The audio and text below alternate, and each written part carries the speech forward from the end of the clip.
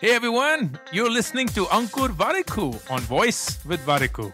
On this podcast, I talk to you about entrepreneurship, how to grow in life, manage personal finances, handle failures, and a lot more things that just come to my mind. The episode begins. Multitasking is a word that has suddenly become part of normal conversation. I remember a time when people didn't even know what multitasking was, and now suddenly everyone's like, "Oh, should we be multitasking? Should we not be multitasking? What's the right way to multitask?" and so on. And what I wanted to do in this episode was one, break down what I think is the definition of multitasking, and then provide a way for you to multitask, at least the way that I do it and I found effective for my own self. So, first, the definition of multitask is twofold. Number one, that you actually are trying to do several things at the same time. So imagine that you're driving and you're also speaking to the phone, on the phone, and you're also listening to music, and perhaps someone's sitting next to you and you're also trying to have a conversation with them, and that's multitasking. And I think a lot of people, when they think of multitasking in a negative manner, have this in their mind. That's the definition, that's the image that they have, which is like, oh, that's not what one should be doing. And they're right, that's not what one should be doing. It will never work if you're trying to multitask. I think the biggest definition and example of that in the last 1.5 years, when we've all been working from home or stuck at home, is Zoom calls, where we're part of these video conferences, we're part of these video calls, and we switch off a camera and we're doing something else. And we think we're paying attention to what's going on, but you know what, my friend, that's not how it works. The human mind is not geared to have multiple attention levels designed for multiple tasks at the same time. So it's going to be a disaster. And everyone who thinks of multitasking in this way and thus does not like it is absolutely right in their thinking. But in my view, there is a definition of multitasking that can actually help. And that is, can you actually get done multiple things, not at the same time, but within a stipulated time period? In other words, think of what, say, your mom does. And I'm assuming that your mom is a housewife, and I'm sorry for that generalization. But if you were to just stay with me and think of your mom as a housewife, or your mom as a working professional, but she also attends to home, I think women in general are the best multitaskers that the world has, because here's what they do. They manage the household, they manage people in that household, they manage their own work, and they somehow do a good job at that. They somehow are so naturally adept at managing these different things, but they're very rarely doing it at the same time. It's not that they would be trying to have a conversation and then also cooking food and also trying to be on their work call and also trying to make sure that their kids are eating well or are dressed well and whatnot. They somehow have a way of bucketing tasks and magically getting to them in a manner that they accomplish everything, and yet they do so much during a day. And for me, that is a key ingredient of a multitasker, which is the ability to get things done within a day or within a stipulated period of time, and not just sticking to one thing that they think they should be doing. And when it comes to this definition, it suddenly opens up boundaries, because what it allows you to do is to look at yourself not as just one person robotically doing just one task, but as a multifaceted individual who's doing multiple things within a day. In a day, you could be meditating, you could be reading, you could be attending to your hobby, working out, having a good meal, also getting a lot of work done, also taking out time for yourself, also spending time with family. And if you're able to do all of these things within a day, you are a multitasker, my friend, and a good one at that. But there needs to be a science and a process of how you go about doing it.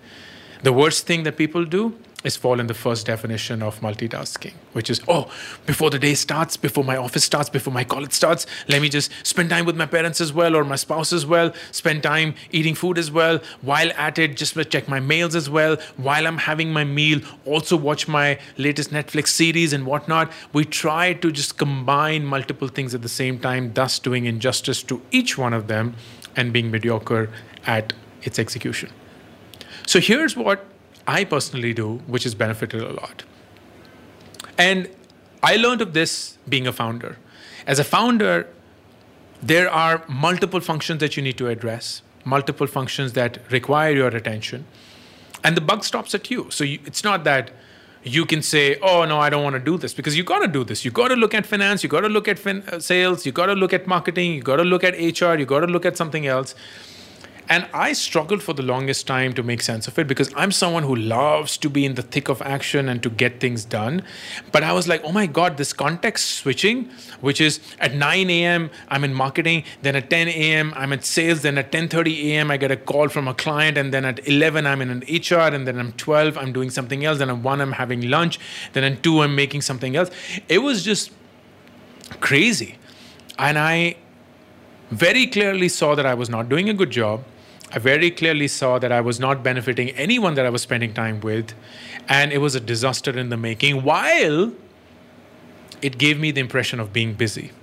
And that's the shit about multitasking that I don't like. It gives you the impression of being busy while actually not making any meaningful progress. So you want to kill that. And I don't remember where I got this idea from, but I'm just so glad that I did. I basically drew upon this concept of flow. And for those who do not know the concept of flow, it's a very powerful concept, which basically says, if you have a very fine balance between the skill that you possess as an individual and the difficulty of the task at hand, you will be in something called flow.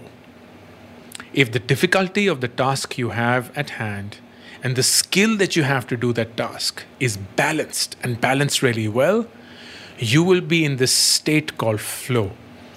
And I think the best way that I can describe that is when you lose yourself and the sense of time doing something that you're thoroughly enjoying. Whether it's, say, gaming and you end up gaming for hours, whether it's singing and you end up singing for hours, whether it's even listening to music and you end up reading or listening to music for hours. It's basically because, and well, that could also be work, and I didn't mean intentionally to take it out of the equation. It could very well be work. You're working and you work for hours. The reason why we end up losing the sense of time is because whatever is it that we are doing and whatever skill we have to do it is perfectly balanced. So it feels like great. If the skill that we have is more than the task at hand, we will very quickly get bored. And that's what happens when you pick up something which you find very easy to do and you just get really bored very quickly. Or if what you have to do is really hard and you don't have the skill for it, you get demotivated very quickly.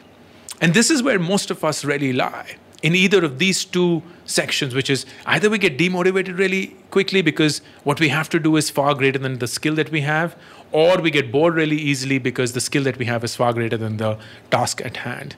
But only when you find this balance, you're in flow. And when you're in flow, you essentially lose sense of time. So what I wanted to do was ask this question: how can I get into flow? How can I get myself in flow? Because flow by definition requires time. So I reverse engineered the question, which is, if I am in flow, I will end up spending a lot of time without even realizing that I did. So let me ask the opposite question.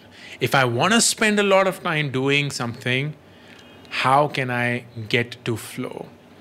And this is where I came up with this single tasking option or idea.